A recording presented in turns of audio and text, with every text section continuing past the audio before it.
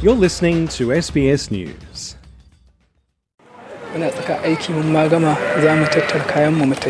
One morning a few months ago, Jibril was out in the fields with his dad and brother when at 10 a.m. out of nowhere, men carrying AK-47s appeared on motorbikes.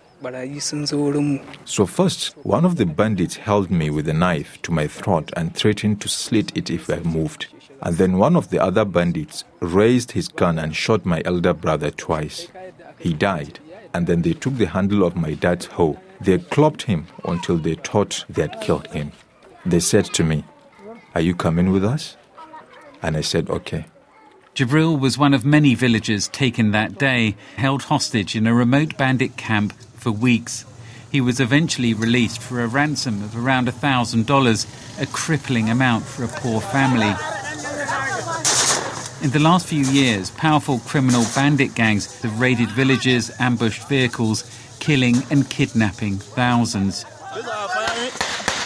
In response, the military has been conducting rolling anti-bandit operations. Yakubu, not his real name, is a Nigerian soldier. Whenever we come face to face with the bandits, a fight will break out. It is a fight to the finish, kill or be killed. But despite a huge security budget, troops say they often find themselves outgunned by bandits. We don't have enough fighting equipment, but certainly the weapons that the bandits have are even more sophisticated than our own. With the army overstretched, controversially, the state has also been relying heavily on thousands of local vigilantes. Dressed in a khaki uniform and red beret, Salisu Rabo Kulfi is the Katsina head of the vigilante group of Nigeria. He says their job is to confront bandits and gather crucial intelligence. We know the places, we know the bandits, we eliminate them. Many Nigerian politicians now see well-armed vigilantes as the answer to insecurity across Nigeria.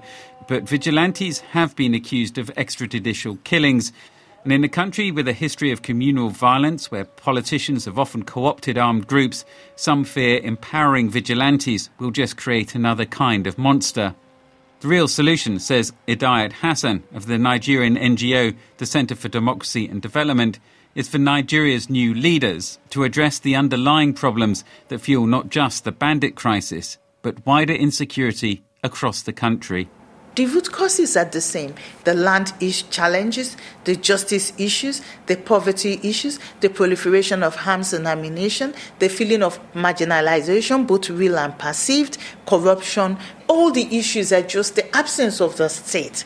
It will not be easy for anybody that comes in, but the person will have to rebuild the trust with Nigerians.